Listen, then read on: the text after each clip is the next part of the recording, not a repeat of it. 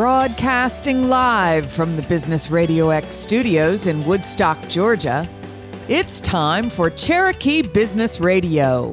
Now, here's your host.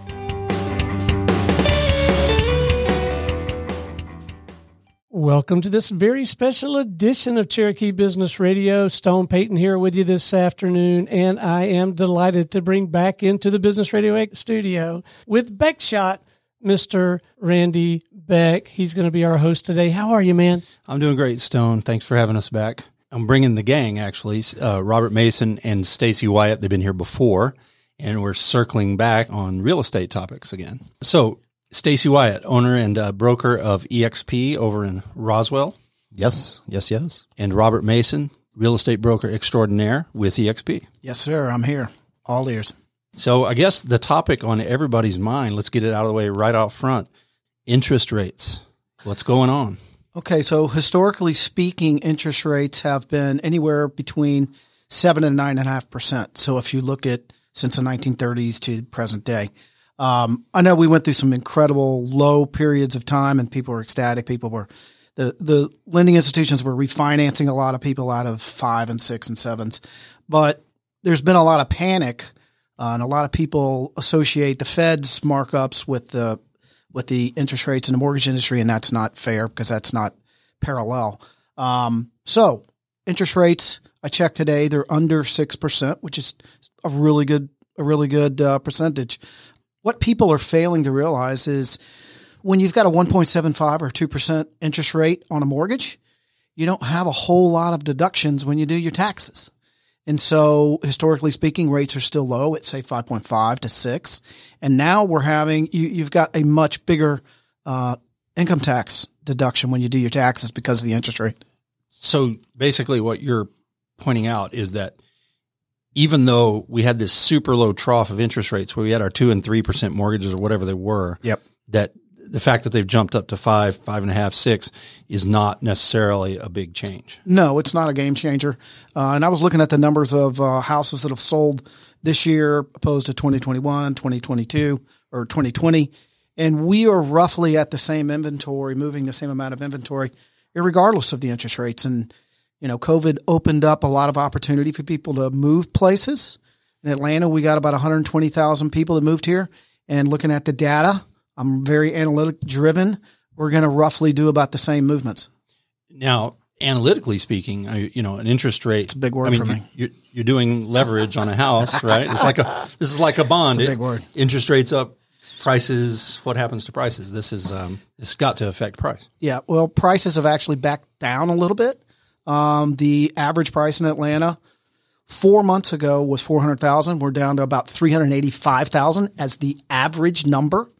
That's not me saying it. It's not Robert Mason's numbers. Those are FMLS data numbers that I brought for everybody to look at as well. Prices have dipped back down. When my wife and I bought our STR, short-term rental property at Big Canoe, Harley Sideway, a couple of months ago, when the house came on the market, it was listed at $550,000, where there was that big shift in late June, early July. We got the house for $485,000 because prices had come back down, which was a win for us, and it's going to be a win for my clients. Did you have an appraisal issue? Is that how you got it back down? Yeah. The appraisal came in at $485,000 where it was listed at $550,000. Mm-hmm. The seller was horrified. We were grateful. I guess that was based on what was going on in market prices based on interest rates. Yeah. Things had shifted over about a 30-day period, and pretty steep. Yeah. Stacy, how are you seeing these effects in the general market? You know, your brokerage covers a lot of ground. Are you seeing the same thing? Yeah.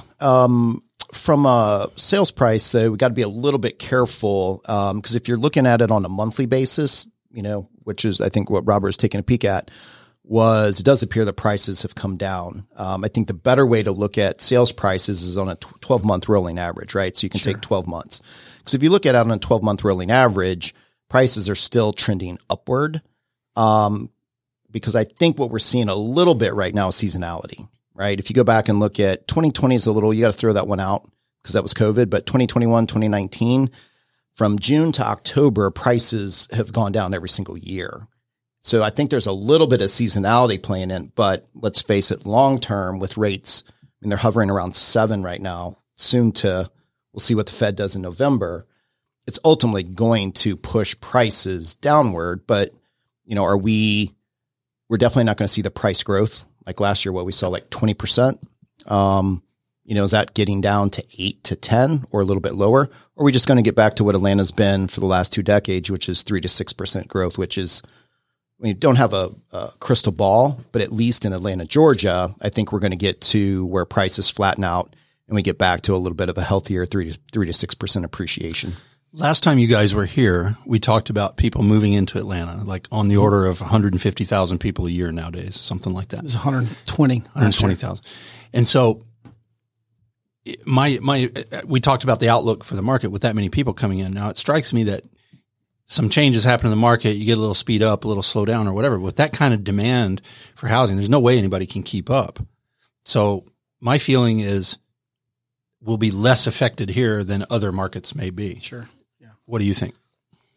I would agree 100%. Atlanta, was either Fortune or Money Magazine just voted Atlanta's the number 1 city to be in. And for all the reasons that we love to live here. It's what I tell my team. It's like our rate's going to have an impact, of course. It's going to be in the high dollar markets first. It's going to be in what I call like the Rust Belt states, the Ohios, where people are all leaving, right? Nothing against Ohio or that. It's just reality. Everybody's coming to the Sunshine States from, if you drew Sunbelt, which to me is like from Phoenix, draw the smiley face from Phoenix to Atlanta.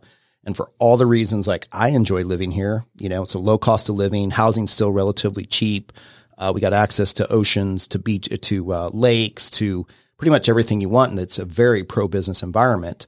So that's why everybody's moving here. So I do think we're going to be impacted the least in the country, mainly just because of the demographics and the pro-business environment. So yeah, 100%. I think Atlanta's going to survive this better than anyone in the country for sure. Atlanta really hasn't seen much of a recession compared to the other business markets, has it?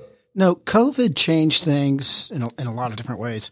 One of the main things that it did for the U.S. in particular is you don't have to live in New York City to work on Wall Street.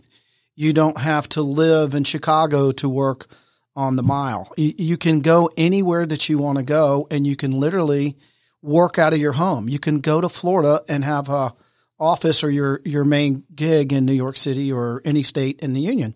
And that is a big, big plus, especially for us in the real estate business, because just like Stacey just said, people are coming to the Sunshine States. They're coming down south where the weather's good. I mean, I've got clients coming out of California and they've sold a 3.2 that's 1,500 square feet and they sold it for $1.8 million. And they say, okay, Robert, where are we going? And I'll show them something that's 550 or 650. And they're like, what's wrong with it?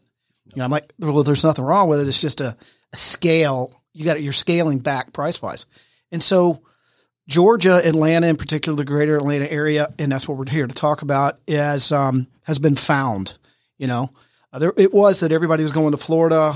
We see Hurricane Ian, that was a big interrupter down there. And 2008 really took the shine off of Florida for a long period of time. And people, there's a reason to come to Atlanta besides just the nice weather and the low taxes. You look at the Fortune 500 companies that are based here. I mean, we are expanding big time, and it's still affordable. I mean, look, average price house right now, $385,000, $400,000. That's nothing if you're in New York or Pennsylvania or New Jersey. And and back to something that Stacey, California or Washington or Oregon. Right. So getting back to some of those numbers, we talked about growth. Stacey mentioned some of those numbers. My forecast is we could have a -6 price reduction from where we were up to, say, a positive 5%. I think we're going to be in that range. You're not going to see 18 to 20% appreciation levels like we saw for like 2 or 3 years. And so that's what people are going to have to estimate. Would that constitute a normal market here when you're giving those numbers? Is that what you would call a normal market, or is that still hot? Or well, Atlanta's hot because of the numbers, right? So there's a couple of different variables. Is that normal? 5% appreciation? Probably, yes. Yeah. And I would, from a appreciation standpoint, absolutely 3 to 6%. And it depends, right? Like Metro Atlanta in total's been, I think on average 3%, somewhere between 3 and 6 over the last couple of decades. Obviously, if you're in Buckhead, you're probably going to get a little in town, always typically pulled a little more. Whereas you go out and maybe the outer stretches of Metro Atlanta, maybe it's a little less like 3. But for all the reasons we described earlier, I don't see how Atlanta really suffers greatly, even if prices were to pull back a little bit, just for everybody's moving here. And Buckhead is an interesting model to look at moving forward. Buckhead is talking about becoming their own city, right? Pulling away from Atlanta like so many other folks. Woodstock. I mean, there's, people are talking about Buckhead becoming their own city, and there's a lot of variables to that too. Right now, they've got some issues in Buckhead associated with crime, and there's a lot of people that I know down in Buckhead who are like, I'm getting out of here. And these are people with money, and they're just tired of the nonsense. So they're pulling up the tent stakes and moving to Milton. They're getting this moving farther north because Woodstock. If you can't comfortably jog down in front of Lenox Mall and not get shot just because you were jogging, which is an unfortunate situation there. Yeah. And that was kind of a COVID thing too, where a lot of people are moving up in the northern burbs, getting a little bit of land. They can work from anywhere now. So it's an interesting dynamic for sure. It is. Stacey, a minute ago, you mentioned seasonality. So Atlanta's this great outdoor lifestyle city. We got weather most of the time. It's never really that cold. It doesn't rain overly much. It's a fantastic place for outdoor lifestyle and all that. How much seasonality do you have through the winter here typically? Typically, most homes sold in Georgia is always second quarter. Second best quarter is fourth quarter, right? First quarter is always the least. I mean, who's really out shopping during December to write an offer and close in January, February. And then third quarter typically is the third best quarter. And third quarter lands in July. I mean, if you're in the burbs, you're finishing vacation, you're getting ramped up since we start school earlier here. Yeah. But there really is is there seasonality? Of course, right? Just fewer people that want to buy in the fourth quarter because you got the holidays, your kids are in school, you're likely not wanting to move, but we're a very pro-business environment. We get a lot of relocations into Georgia. I mean, I think 20% of our clientele was from California this year. Yeah. So is there seasonality? Sure. But it's not like we have to shovel, 8 feet of snow to show a house in December. I mean, hell, December here, I'm usually in shorts and a pullover. But, January is usually our cold month. So we do have seasonality, but man, people are buying and selling, all 4 quarters of a year here. Things have changed a little bit. Okay. Before we move on to other topics, accounting for seasonality, interest rates, slowdowns, general business, environment. Here's the rapid fire question part. Good areas for people moving into. Where should they be looking at? I guess to make money, not the nicest area, but where's the economic opportunity at? Well, you would have to ask do they have a family? Are schools important? So that would be the first question. I've got a client that's coming in from Florida, from South Beach next Tuesday, and she's like, we want to be in the North Georgia mountains. And that is a huge switch for her. $600,000-$700,000 purchase for them and moving to the mountains opposed to the beach. I would ask, what is important? And, like your purchase down near the Beltline, that area, that Pittsburgh area down there is really, really growing. So there's really good opportunity at the price points that you could buy property down there. And if you're looking to live there, or is it something you want long-term wealth on? All these questions are going to come up in the first 5 minutes of us talking to you. When I got here, flips were huge, hot. Is that still a hot market? Yeah, I mean, we're still flipping quite a bit. We're being patient, and I tell my team, and because we do quite a few flips, is we're definitely making sure we're buying at a deeper discount right now because we don't know what price is going to. Here, I think a lot of flippers are going to get exposed over the next 90 days for this reason. You got a lot of people that hadn't flipped before, got in the business. They could make a lot of mistakes, and they were going to be saved because prices were running out of control. Yep. Now that prices have pretty much, let's just say they've stalled at worst. Let's just say they've stalled. I still going to make the argument that they're slightly going up. We just want to buy at a deeper discount because we know what our expenses are, and we always buy knowing what our ARV or after repair value going into it. And we stick to that. We don't assume that the market's going to go up. I think a lot of people have assumed. So I think those are going to get exposed. But to answer your question is this. I think it's a tale of two markets right now. People's houses that are in great condition and priced right, we're still probably getting 2-3 offers on, right? It's no longer the 15 offers and selling for $50,000 over list. a properly priced house that's in good condition is still going to garner a few offers because we've still only got 2 months of inventory, which is low, right? 6 months is balanced. 0 months is no supply, which is a heavy seller. So we're still in a strong seller's market. Now, with that being said, here's the other market. If your house hasn't been maintained, you got deferred maintenance, you got a wonky floor plan, right? Buyers have already suffered. First of all, they have a little bit of PTSD from 4 months ago when they were having to pay $50,000 over list. There are no contingencies. Now they've got rates that are, going sky high. So they're being a little more picky now. So if your house is not right, so me personally, where I think there's opportunity from anybody moving into the Atlanta market, you're going to have the 80% of the crowd that wants a house that's perfectly ready, move in and not have to do any work. If you had an investor hat on, or somebody came in and said, I want a little bit of opportunity, I'm going to tell you, go on the little farther outskirts of Atlanta, maybe like Powder Springs to the west, maybe Snellville to the east, typically in areas that schools might not be as great, right? Because we know that drives a lot of house values. Look for the little ugly ducklings because they're probably sitting. And if you have cash, it's even better because you're not affected by rates. Sellers are going to get a little more desperate in that end. And I think some people are going to be able to get some discounted houses for a very good price that they could walk into some equity.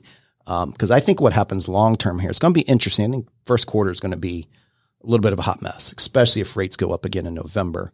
By the end of the year, I think what's going to happen is there's going to be a little pent-up demand because they're artificially tamping down. Well, they're artificially tamping down demand, right? Because we know inflation's out of control. They claim it's 8%. Last time I checked at the pump, at the grocery store, buying a car, buying a house, it's 20%. And for political reasons, obviously they're not going to advertise that. You're on the radio though. Yeah, you're right. You're advertising. Anybody that ever had an economics course knows you don't clamp down on supply to kill inflation or print more money to kill inflation. Correct. And what have we printed, like 40% in the last 40% of our money supply in like the last 5-6 years? Yeah, 2 years actually. But Yeah, a lot in that time. So just from that standpoint, I think it's going to get really interesting next year. I do think maybe towards the end of the next year, we'll see third, fourth quarter. Some are saying second. I just don't think it's going to happen that quick. Maybe third, fourth next year when they actually are going to have to step off the brake or step off the gas on pumping the rates. I think there's going to be a little bit of pent up demand for all these people that have been sitting on the side because inventory still, that's why it's such a wonky market. Rates are high and inventory's low. So you got a feeling that that's going to pop and some people are going to be able to ride that up at a later date. Yeah. Are the lenders clamping down based on interest rates too? What's their strategy now? Well, I think they're just trying to hold on. I worked out with my lender, Brad Hartman, over at Cornerstone Mortgages this morning, and we're talking shop all day long while we're working out. And I'm like, Brad, what are the lenders thinking about? And he's like, well, there's a lot of people that panicked early 2 months ago. Oh my God. 5.5%, 6% interest rates. And then that the fear factor sets in, but kind of tails off and people still need to move. Randy, they just, if you're in Philadelphia or if you're in California and your tax rates have gone up 16, 20%, like New York City, you've got to get out. You've got to save yourselves. So you're going to look for a market like Atlanta and you're going to pay the piper. And that's in the interest rate. But again, I'll get back to you've got a bigger deduction. So that's a way I soften that. And it's not just me. It's reality, right? The lenders always fear change. We all fear change, right? But I think that's settling down. I think back to your original question on what are we looking for as far as opportunity? Part of the flipping issue and part of like the STR, the short-term rental and investment portfolios, the problem is labor costs, labor availability, and being able to get things done quickly. And that has been a real bugaboo for our business for a while. I mean, if you're looking for wood, we're having all kinds of supply chain issues. And inflation and cost of a piece of board has gone up dramatically, and people have not put that into their recipe, and they haven't done their homework right in a lot of cases. And so they end up at the end game, like when I got my STR, she didn't expect to spend that much, and she did, and it ended up being a case where she had to sell, and we got it. Those are problems for people. Here's something that we're going to see early next year is we're going to see some inventory of foreclosures. A lot of companies looking at their stock portfolios, they're not expanding like they were. Matter of fact, they're contracting. They're letting people go. There's a lot of people out there that are hurting because of inflation, and you're going to see some foreclosures pop up. And I thought they were going to pop up earlier this summer, and it kind of didn't happen. Even here in a strong business environment, you're still going to see that. Even here. Okay. And so you're going to see some opportunity on foreclosures. Would that be happening at the low end of the market or the high end, or sort of broad-based? Kind of both. Yeah, I mean, in any whether it's the healthiest market or the worst market, I mean, because we look at foreclosures all the time, I do think there are going to be some foreclosures, but let's face it, the banks learned a big lesson in 8, 9, 10, and 11. Working with their clients. Anything that may come out of that, because I get people asking me all the time, "Whoa, I'm going to wait. The market, some people are going to get hammered. Stock market's got hammered. People are going to lose their jobs, and there's going to be opportunity, right?" And there will be a little bit. I just think the banks learned a big lesson, and they're going to, just like Robert said, they're going to spend more time trying to figure a work out. Because at the end of the day, banks don't want to take houses back. They're not in the home selling business, nor do they want to dilute house values, which when they dumped all that inventory at mass back in when I got into the market in 2010, it really hurt house prices, right? And then that's why we've had such a ramp up since. So it was a 10-year I think you'll see a loss. little bit. It was. In equity of 2008, when let's just say that's a crash, your value went all the way back to 1998.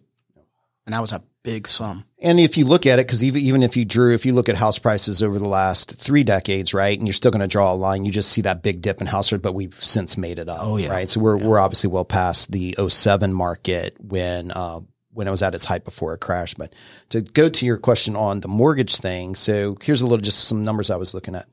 So year over year, purchase mortgages are down 39%, right? Refis are down 86%. So we've seen mortgage companies lay off some people because they just don't have the level of refis, and nobody's going to be refining for quite a while. No. So purchase mortgages are down 40%. That's a little disconcerting if you're, let's say, in the real estate game. However, the one thing that I do know is both in the agent world and the lender world, you're going to start to separate the pros from the novices. And I don't mean that to be mean. We are now moved, let's all face it, it's been pretty easy to do business in the residential real estate arena over the last couple of years. We're now moving into a skill-based market, right? The savvy mortgage people and the savvy agents are going to be the one that are advising their clients like, hey, let's talk about a 2-1 buy down on the mortgage rate, right? Mm-hmm. Sellers are going to have to give some concessions right now. And let's just take a $500,000 mortgage. Say the buyer puts 20% down. They got a $400,000 mortgage. I can get the seller to pay roughly, it's like $9,800. Let's call it $10,000 in seller concessions. And instead of a 7% rate, year 1, you're going to get a 5%. Year 2, it'll go up to 6. And by year 3, you'll be back to your 7. Now I think we all know that we're in a recession, or I guess it depends how you define it anymore. Who you ask, right? What do they typically do to get us out of recession? They have to take they have to lower rates, at which time you more likely can then refi it. I don't know what you guys think, but I think rates, like you said, historically, even if you looked since like 1990 to 2022, median interest rates somewhere between 5 and 5.5. So I think the days at 3% are long gone. 4%, I don't see a scene. Let's get back to 5.5. That's what it was before COVID. And the market seemed to be really good then. So hopefully we just get back to a reasonable 3 to 6% appreciation and rates in the 5s, and life will be good. Now, a skill-based market also means the real estate professionals, right? So you're going to see some weeding out in that market. Yep. The survivors are going to be only going to be the real estate people that were smart enough to use like high quality professional imaging and marketing video from Beckshot. Like you, right? 100%. But you laugh at that, but go to the point. Stone. I'm not laughing at it. There's only 2 reasons a house sells: is price and condition, right? And the number one job of a listing agent, first of all, you got to get the house ready, right? And we all know the job of good listing agents gets people through the door. If they're not using professional photography, and the consumer expects high-end video at this point, if you're not doing that, well, you're probably going to be out the business very quickly, because that is a skill-based. Yeah, that iPhone video stuff is right out the window. So, but mine's really good. No, I'm kidding. Yeah, right. Sure it is. I stick to know what I know well, and that's just selling real estate. So. I see a lot of both. I believe you. I really believe you how good it is. But if you were to look at listings, though, right? Yeah. you could tell a seasoned agent from a non-seasoned agent based on the photos and the video. Wouldn't you agree? Being Absolutely. That's your profession. Absolutely. I can tell their annual production by looking at how they market. Correct. And those are the ones I'm looking for because I want to pick that listing up when it doesn't sell because that was an agent that just doesn't have the skills to be able to do or didn't that. care. And that's the market that we're moving into that I think is going to expose a lot. If you're thinking about moving to Atlanta, here's what you want to know. Moving out of New York, Pennsylvania, California, right? They're going to sell that $1.8 million house. They're going to have a $500,000, $600,000, $1 million price, and they're going to have a bucket full of change left over to do something else with, right? So these are potential investor buyers.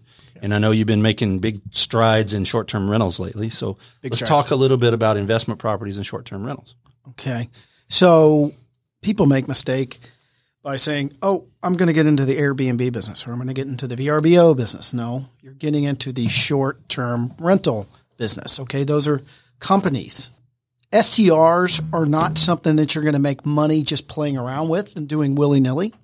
You have to do your research, and literally there are videos for every step of the way to put your STR together. So my wife, she's in IT and she knows her way around data, and I know my way around real estate and values, but I had to watch videos and videos and videos and listen to podcasts of people that have done it so I wouldn't make those mistakes. So there's no excuse to get it wrong. And I lean on my investors that I've represented, like Brad and 5 or 6 other guys that got 4 or 5 STRs.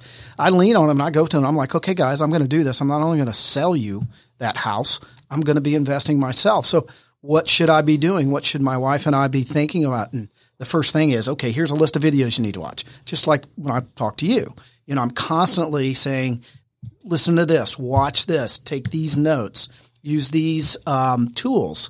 And there's a lot of tools for success, but I still see some lazy folks out there trying to just throw it out there. And the analytics on, let's just say, Airbnb sites have changed, and some of that has changed to the point where even seasoned STR folks, I look at their site and I'm like, why are the headers like this? Why are they doing this? And the percentages are going down on the bookings because of it, because people don't understand it. But I'm building a good base of properties. I'm building a good base of professionals like yourselves to help me be into this business. And like the client that's coming up from South Beach, I'm putting all of my pros in the car with her, and we're gonna take her to the stage that we got in at, and hopefully there's not going to be any pause or any hiccups. Are you up on the new Airbnb rule in Atlanta, the ordinance they passed about 2 houses and all that? Yeah, I saw that, but that's City of Atlanta ordinance. City of Atlanta, right? Specifically, and you have to live in the state. So they've really so they're not allowing a foreign investor essentially, correct, from another state. You don't live in state of Georgia. I know there's more than 2. I know there's a short-term rental association down there, and they are recommending not to register yet, not because they're not enforcing that rule at least until the end of the year. Yeah. And part of the dispute is they make you register at least one of them as your primary house. And I don't know. My guess is most of the short-term rental people are probably not using their primary house. No, of course not. And so there's a point of nonsensicality in the ordinance, right, that they're trying to resolve. But does that apply across anywhere else, or is that strictly an Atlanta thing? Well, right now that's City of Atlanta. Now there's other provinces, there's other cities like Big Canoe. They've got some changes on their POA, and they're just, they've got 240 rentals at Big Canoe, and there's 3,000 homes in Big Canoe, and they're all up in arms because of there's 8% of Big Canoe is rental, short-term rentals, and that we should pay more because we're taxing the system more, which is along Lake Lanier. Since these come out, that's become a little bit of an issue too. Because I had a friend whose whole strategy was they went and bought like $1.2 million house, right, big house, and then they can go rent it out for 3 days over a weekend for a huge party of 40 for like 15, 20K. The challenge is the people to the right or the people to the left may be homeowners, and they don't want 40 cars and 40 people and be loud all night. So there are a lot of restrictions that Forsyth and some of those counties have put in there. So you really have got to do your homework I've stayed away from STR, not because of all of that. I just didn't get it in early enough. But now it seems like as everything's transitioning, just being very careful. Well, we're going to talk about that afterwards. Your other no, I still think long-term wise, here's what I would say too is for me, because I've always flip and I do small holds in the areas that I know. If I was to go, the STR game definitely interests me because I am a long-term holder. Yeah. I think the two things people need to know is one, there's a lot of noise with an Airbnb, right? You're talking people coming in and out. You got to be a good host. There's cleaning. There's all of that. So like you said, I think you got to go into the game knowing that this is a little more of either hire a really good property manager if you're going to do it, know what you're getting into.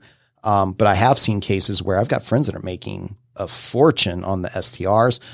My point was I just haven't studied the game enough. If I was going to go buy an STR up in the mountains right now, I'd probably hire you or have somebody go show me because I just haven't taken the time to do the homework on it. There's a lot of details. And there was a big hubbub a couple of years ago. There was a bunch of house parties down in Buckhead in particular, where somebody would come in and rent out a nice house and they would have 200, 300 people at this all weekend party, and things were getting destroyed and people were getting shot, and it ended up being party houses. And so one of the things that I like about Big Canoe is there's a gate that allows cars in or not.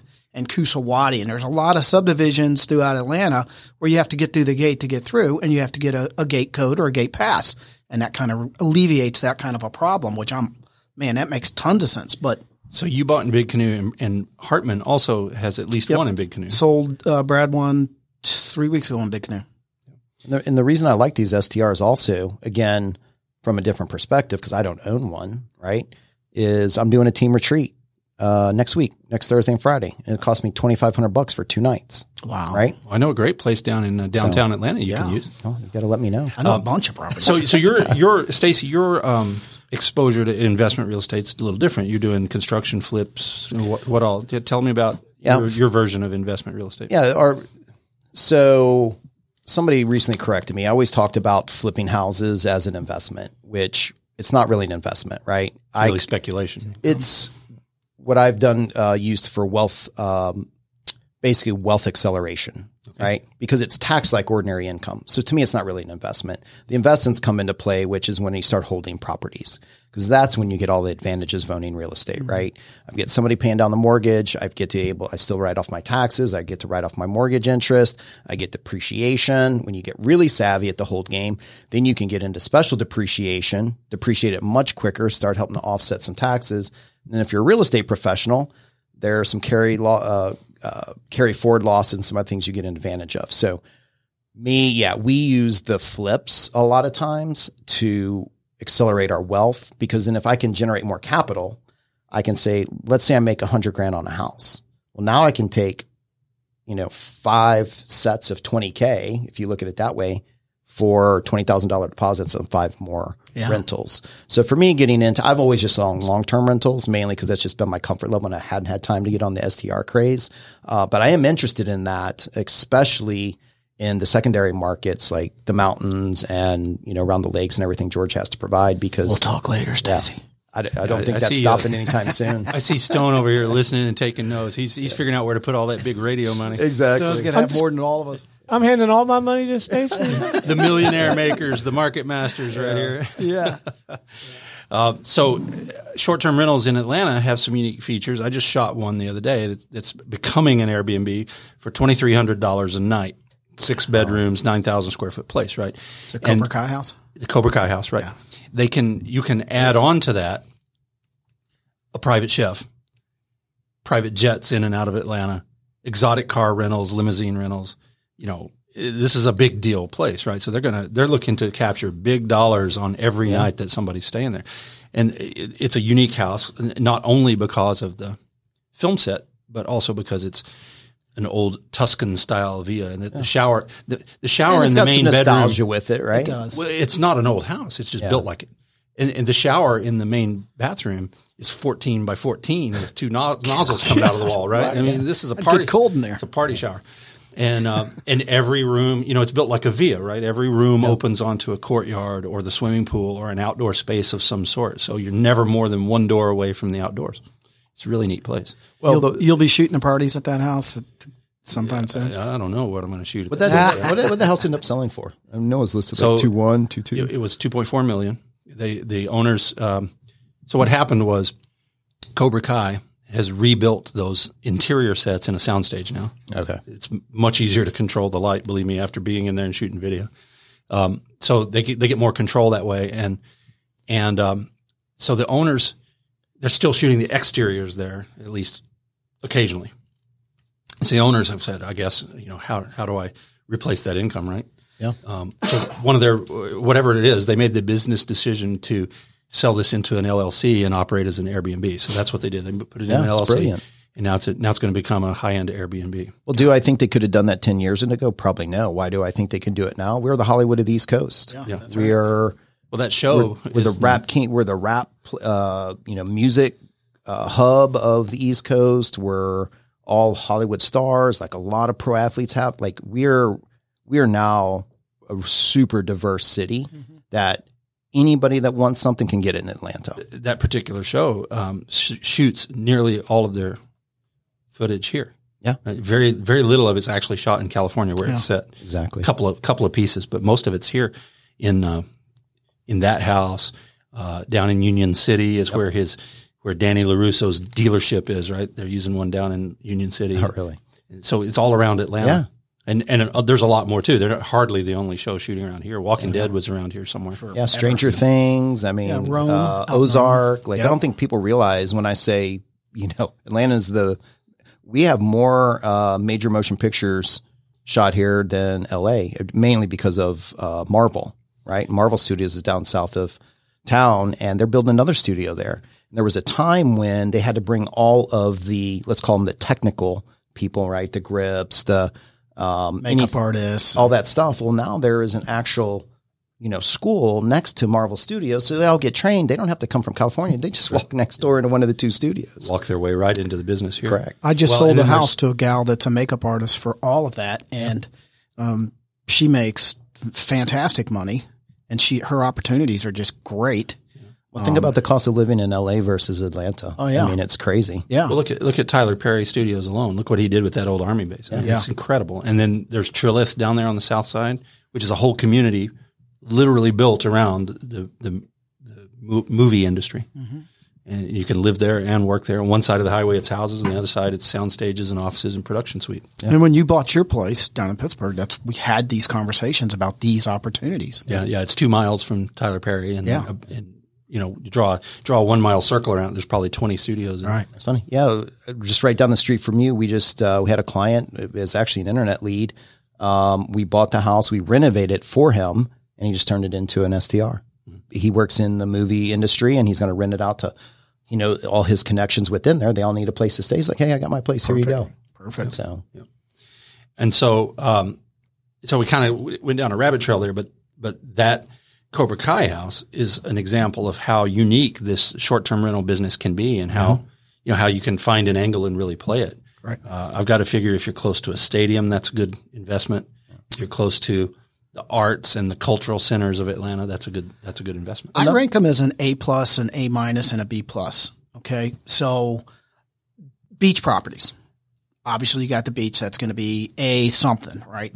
Mountain properties like Blue Ridge, Ellijay, Big Canoe, Helen, those are going to be A's for the most part because it's destination oriented. Then when you get in kind of the B+, which you kind of like down in Pittsburgh, downtown Woodstock, downtown Roswell. I think downtown Roswell is an A+ because there's no hotels down there. There's nowhere to stay, and they got all those convention centers. Our office is there, and there's nowhere to stay down there. Correct. And so I personally push my investors to look in downtown Roswell. I'm looking for downtown Roswell all the time.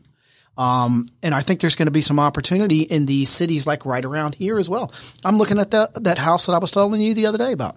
That's downtown Woodstock. You can drive a golf cart downtown. Well, all those cities now are moving to, Alpharetta downtown area, 7 years ago didn't exist. So they're all moving back to this little, because of the only downside of I've just talked about all the upside of it. The only downside is we know is traffic. So everybody's moving more to these like Holly Springs is in the process of building a little downtown area. So I'm with you 100%. Anything down, like in a downtown walkable golf cart, that's what people want. They want the experience, the shops, the restaurants. They don't have to go far for it. If we could just talk East Cobb into doing the same thing, right? They're doing the Avenue, so we'll see what happens there. We got the Cobra Kai house. We got that going for us. Exactly. On Woodlawn, right over there. Yeah, exactly. Yeah. Right behind Chick-fil-A. It's gonna fuel the right behind the 15 banks. The economic recovery of the whole area. Yeah. We got tire stores, so we got that going for us. Well, listen, you guys have been a strong presence on the show here so far. So let's take a minute and talk about EXP. Sure. Right. This is your chance to recruit or pitch your business or anything you want to do as far as why EXP, what's good about EXP, and so forth. Well, I'll throw it out there. So, Robert runs his own business under Robert Mason, and then I've run mine under Stacey Wyatt Flag, right? And EXP, there's been a big shift in, let's call real estate brokerages. With technology and a lot of other things, the broker itself doesn't carry as much value to agents anymore, right? And that's not to diminish it, but, if I asked a client this, would you pay me more commission if I was my own broker or I was at EXP? They're going, hell no, I wouldn't pay you more. My point exactly. EXP is basically giving us a platform, a virtual platform, that we are more connected, with the agent, with the agent community, worldwide. Cause EXP was a company that went, I've been here 3 years. When I joined, they had 18,000 agents. They then jumped to like 50, and then we're already at 85,000 agents from 18 to 85. It's historic growth. The only way they could do that is because it's not the old franchise system, right? Which I'm going to liken to Blockbuster. You got to have the master franchisor that then goes sells a region. The regional owner buys it and then has to go sell market center or, like market centers or franchises. And that takes time and money. On a virtual brokerage, and when I say virtual, we literally have a piece of software. Robert and I make our little avatars that look just like us. And is it wonky out of the gate? Hell yes. It was a little weird. It's like Sims World. I don't have the bald spot on my little guy. Yeah. And I couldn't get my tennis shoes or my fat belly just perfect. But the cool thing is if I have a luxury listing in East Cobb next to, let's say I wanted to sell Cobra Kai's mansion, right? I literally can walk into the virtual software and I could talk to somebody in Dubai. I could talk to somebody in Italy. I could talk to somebody in London. In my office that could sell that house. And so they've turned it where I liken EXP now to Netflix versus the old school broker model, which is more of a Blockbuster type situation. The other piece I'll add into that is EXP is publicly traded. They actually, were a penny stock that has since grown to the NASDAQ, and they've got a larger market cap than Compass, Realogy, which includes Sotheby's, all the major franchises basically combined. So what does that do for the consumer and the agent? Well, for the agent, we're finally being treated like we're owners of the company, right? Versus the brokers making all the money. So Glenn, the CEO of the company, has built a platform that not only could I build whatever type of business I wanted, it's allowed me to partner with guys like Robert, right? Robert and I, we live less than 10 minutes from each other. We work in the same area. So I could look at Robert and say he's a competitor of mine, right? I take more of an abundance mentality. Robert and I now can work together and help each other with our businesses because he could do 100 transactions. I could do 100 transactions and we may never do a deal together. So if you take an abundance mentality in this mindset, EXP is now leveraged. So the better Robert does and the better I do, the better the stock price does. And since EXP gives us stock, we're now owners. And then there's some other things you can do, earn revenue share and some other things. So the company has really put the agent first versus the broker first. Because at the end of the day, even if I likened it to Wall Street, the consumer doesn't care who's brokering the deal. If I'm going to buy stock, they don't care who's the clearinghouse to broker the deal. They just want to know that the deal got done. So nobody's paying us more, the fact that I'm not my own brokerage. So we decided to build our businesses on the EXP platform. It's not like we're Sotheby's. We get extra money for that anymore. No. And that comes up so much. And we could I could make an easy pitch on how many luxury homes we've sold in comparison to the Sotheby's or Ansley's. We're in a day of social media. You're in video. I can be my own spokesperson. I've got social media to my advantage. Your brand is stronger than the broker's brand. First of all, clients work with people. They don't work with the brokerage. Half the people think I'm my own brokerage because I'm branded so well. I wasn't branded so well 4 or 5 years ago. Now you're branded really well. They don't even know who EXP is. Most don't even bring it up. Most of the consumers don't understand that. So the agents that I feel haven't developed a really strong brand lean on, well, I'm with Sotheby's because they hope it gets some higher sales price. At the end of the day, it's your network of who's going to be in your Rolodex, right, to get you that business. And then you better hope you're branded really strong to be able to compete. We're in a time where these market paradigms are shifting. In my world, I talk a lot. You're playing right into presentations I make all the time about the fact that the advertising model is becoming largely obsolete, except in radio, and content marketing is taking over. So it's a very comparable subject to what you're just saying 100%. About your branding. Now, Robert, you moved to EXP, 6 months ago, something like that? Yeah, about 5 months ago. 5 months ago? Yeah. So you came from Keller. Keller Williams at 8 years. And remember, I knew Gary Keller back in Austin. So if you're blowing smoke up my skirt, I'm going to know it. How's the transition been for you? Well, I was with RE/MAX back in the early 2000s, and Sean Rawls, who started Keller Williams, got wind of who I was, and I was doing some pretty good stuff over there. And RE/MAX Greater Atlanta at the time was like the cat's meow. We were doing more business than everybody. And so I came to a couple of meetings with Sean Rawls, and I was really, really impressed with what Keller Williams was doing. And it was the new wave. It did take over from the RE/MAXes of the world, the other guys. And so having spent 8 years there, being on the leadership council, help leading a team that I was a part of for a while, I started to get the impression that the company was moving away from agent friendly. And for years we were called the technology company because nobody else had the training and stuff like that. It started moving away from us. Stacy left, a bunch of good agents left. My ex-wife who recruited me to Keller Williams, ex-wife, and she actually recruited me kind of to EXP as well. So we're still connected there, which is a good thing.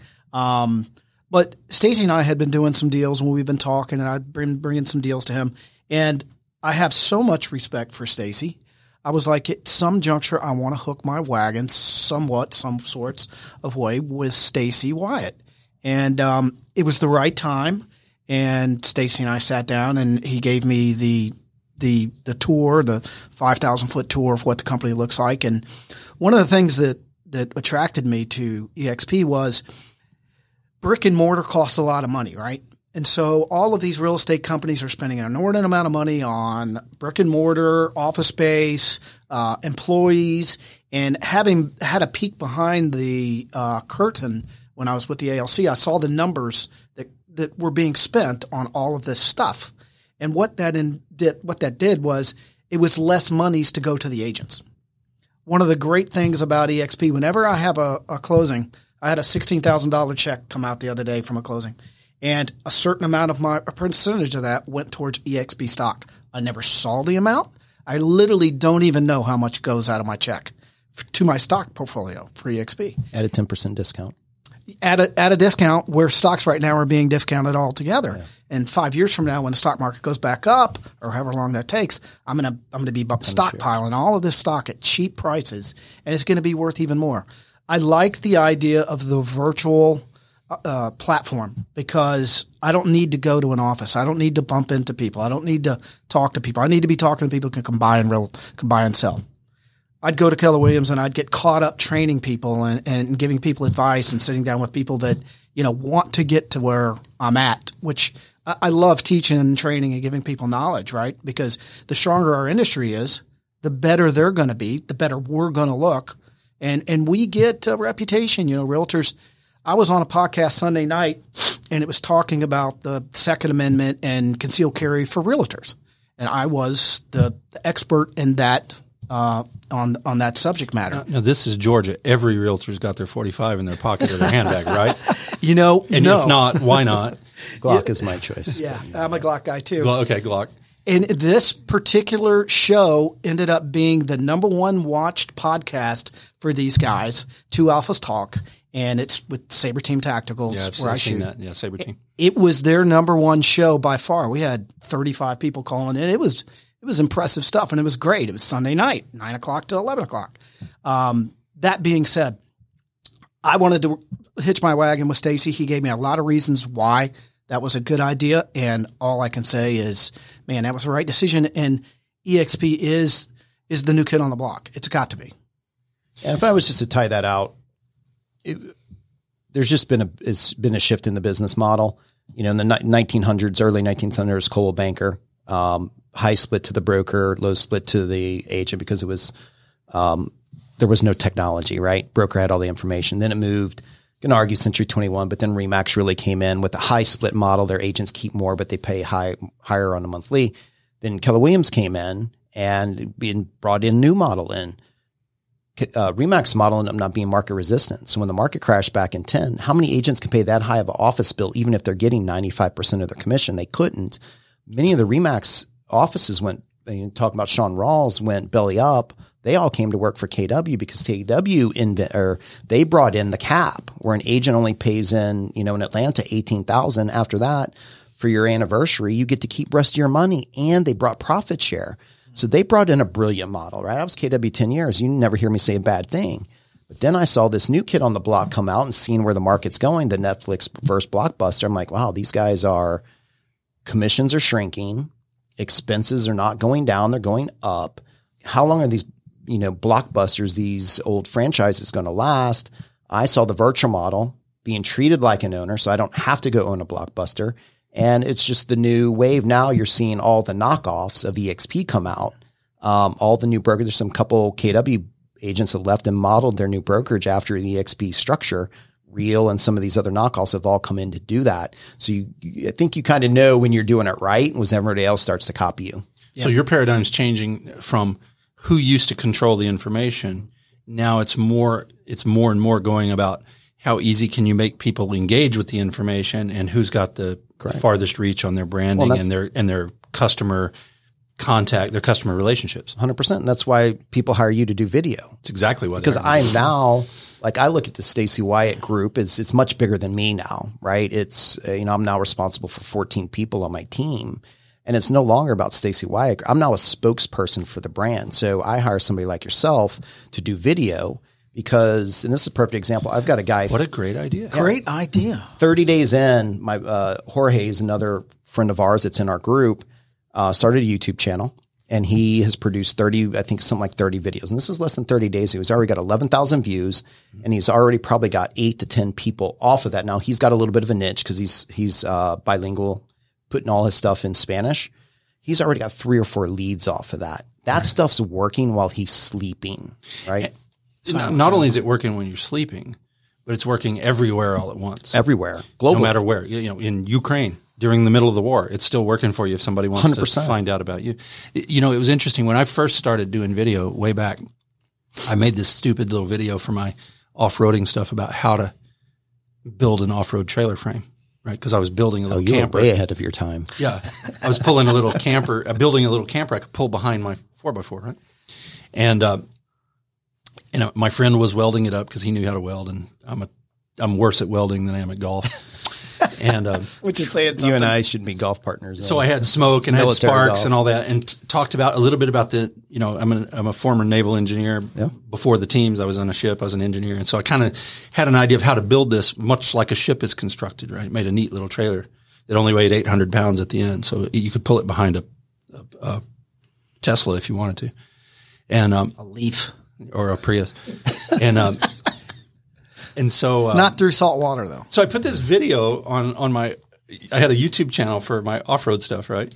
And I put it up there, and I kind of forgot about it. I'd occasionally get a message, and I'd answer it and all that. And one day I was looking, and it had 37,000 views on that one thing, and I was like, "Well, order some trailers, man. I'll build them for you." Yeah. But it was really cool. Video has reach that you just don't expect. Yeah, and so when you say, if you're comparing kind of the older model brokerages, right, I think the forward-looking brokerages understand that the agent is now the brand and the consumer, and you're the tightest to the consumer. So if they're not using video, they're not on social media, we have the ability to have our own.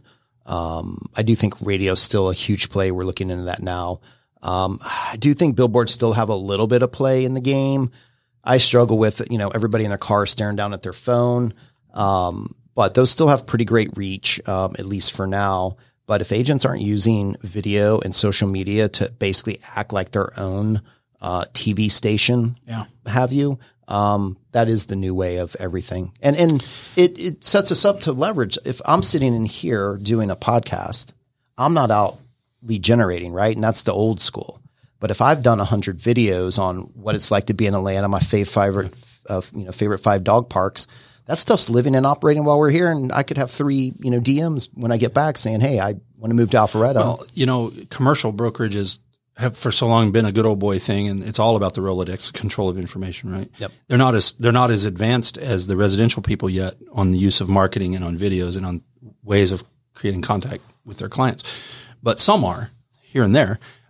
Michael Burr down in Atlanta, found out about him through the CCC group. Hi, Chris Meyer. And spoke to him the other day. He's been doing a panel, a TV style panel commercial real estate show every day for 10 years. He's been doing it. I think Robert needs to talk to him. Yeah. He might be a good fit somewhere. Yeah. He's killing it. Right? Yeah. So, I mean, he gets it. He the market gets the is modern changing. day marketing. Yeah. Right. It's changing. Yeah. I mean, I've got at this point 3 VAs in the Philippines that do a ton of stuff for me. Right. Let's figure out who are your people to build your marketing machine. So. Yeah. Well, listen, the last time you were here, I drove the whole discussion. Today, I kind of have to, making you talk about things maybe you wouldn't rather talk about, like interest rates. So let me throw it open a little. What do you guys want to talk about? Jump in there, Robert. Go ahead, Stace. Well, I think to your point earlier, what you're talking about it, just because I do talk to a lot of agents. My friend put it, you think there's going to be a bloodbath in first quarter for agents, mortgage brokers, just where things are moving, right? Because the majority of agents have gotten the business in the last 5 or 6 years. So they've known nothing but a good market, right? So now we are talking a skill-based market. So I do think there's going to be a thinning of the herd, both in agents and mortgage brokers, which transactions are already down 20%. And so there's less volume, but as the agents, it's a tough market, right? Because it's a weird market and you're having to give good advice to sellers and buyers. But the beauty of it is, and I wrote this down, so I pulled it up the other day. The bright side of this is, real estate is one of 3 basic human needs, all right? Shelter, water, and food. And for all the reasons, and don't want to come off too trite, but death, debt, divorce, deployment, displacement, meaning like relocation, disease, COVID, and then I say delivery for people having babies. Those are all reasons people need to buy and sell. Like D's of the apocalypse there. But, listen, life still happens. People are still going to have to buy and sell. Yeah. And, you go back and look at the 80s when, interest rates were in the teens to high 20s. Real estate's still going to transact. When I got in the business in 2010 I thought that there was nobody buying and selling. Well, everybody in healthcare and military complex and everybody else needed to buy and sell. So my advice to agents would be, it's like, listen, you need to get in an environment that you are learning in a learning-based environment, and you better be building some muscles because we are in a skill-based market. The good news is there's still going to be people to serve that are going through all of those different life changes, right?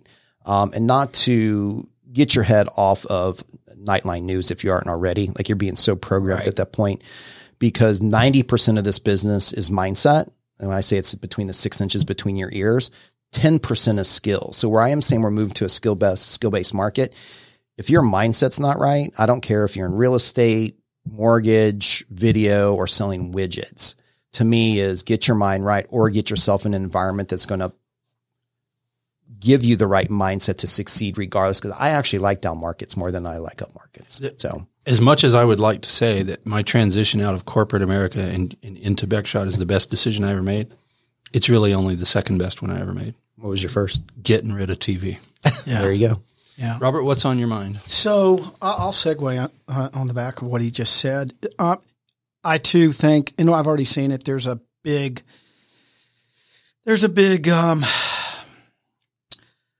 negative loss of realtors and mortgage bankers and people that are in the real estate business, whether it be title companies, whether it be attorneys that just got in. Like 2008, we saw like a reduction of at least 35 to 40% of the actors. And when I say actors, whether it be builders, whether it be closing attorneys, real estate agents, there was a big shift in that market. We're going to see a bunch of that happening now. I try to tell people, and Stacy's already said, it's all about mindset. Okay. Life is about mindset. And a lot of people get stuck on what happened or the baggage that they've got or a failure that they came through. And one of the simplest things I tell people is the windscreen in your car is bigger than your rearview mirror for a reason. Okay. Don't forget what happened in the past, but keep looking forward. Keep finding ways to move forward and to modernize your business, like what we're doing right here with Stone and doing with you with videos and whatnot. And you and I talk about this a great deal. Okay. You've got to figure out what is working in the marketplace if you're going to stay in this market as a realtor or a mortgage person or anything else. And you've got to put in the mat time. I use mat time. I'm an old wrestler. You know, the more I wrestled, the better I was. And the more time you spend figuring out what works, what are the analytics, really know them, don't just make it up, and keep persevering and don't listen to the naysayers. There's a lot of people out there. I wrote a post on Facebook today and I meant to make people mad. Basically, I have friends and folks around me that they're just negative. They start with their injuries or their illnesses and everything else when I call them on the phone or I see them out. Hey man, how you doing? And that's an open invitation to tell me about all your woes. I don't want to hear that. You know, I got my own woes. I've had my own injuries and my own stuff that's happened, but I'm not going to tell you all that stuff. What I'm going to tell you is what I can do and how we can do it and how we can have fun and how we can move forward. So I definitely think that there's going to be some challenges next year, but there's going to be some opportunities because wealth is driven in rough times. And I'm going to be there and I can help folks do that. And I appreciate the opportunity to come on the air. Stone Presents and what you do for us and Stacy saying, come on over, Robert. I mean, I'm in the catbird seat here and I'm going to try to take advantage of it and love while I'm doing it. And to put a bow tie on that, what I've been telling people is control what you control. You and I can't control rates, right? But I can control my attitude and I can control my resourcefulness to be able to go find out how people win. And then a simple one that I stole the other day was, and work works. What we've been doing for the last few years, we have to double that, right? There's going to be double the effort. So work works. Just do the work. And then the last is, I think, a lot because you left corporate. I got introduced out of corporate, because when the market crashed last time and you couldn't pay me, my wife would shoot you if you told me I had to go back to corporate and take a job. So I am going to say to all those people not to be so tough on them. I think they have to go back to their why and decide why did they get into the business in the first place? Put in the work and the effort because work works, right? And figure out what it is that's really driving them to move through tougher times. Yeah, that corporate thing. You remember Fleetwood Mac, Lindsey Buckingham? Never going back again.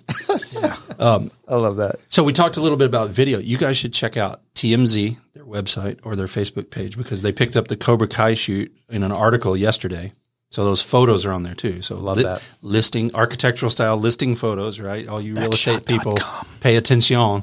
There's a great example on there and it's getting national attention. Yeah. So all of your work then is on an Airbnb promoting this house? For that house, it's an Airbnb, love it. Or it's on Vrbo, and he's iTrip. So it's all your work. Ralph Ariemo is the property manager. He's on iTrip broker with a specific territory here, and I do all his work for him. Nice. So this work is all oriented for the work for this house is all oriented at its Airbnb status. Cool. And we shot a banging video of it that's going to be out in a few days. Nice. And but the photo, more banging if Robert was in it.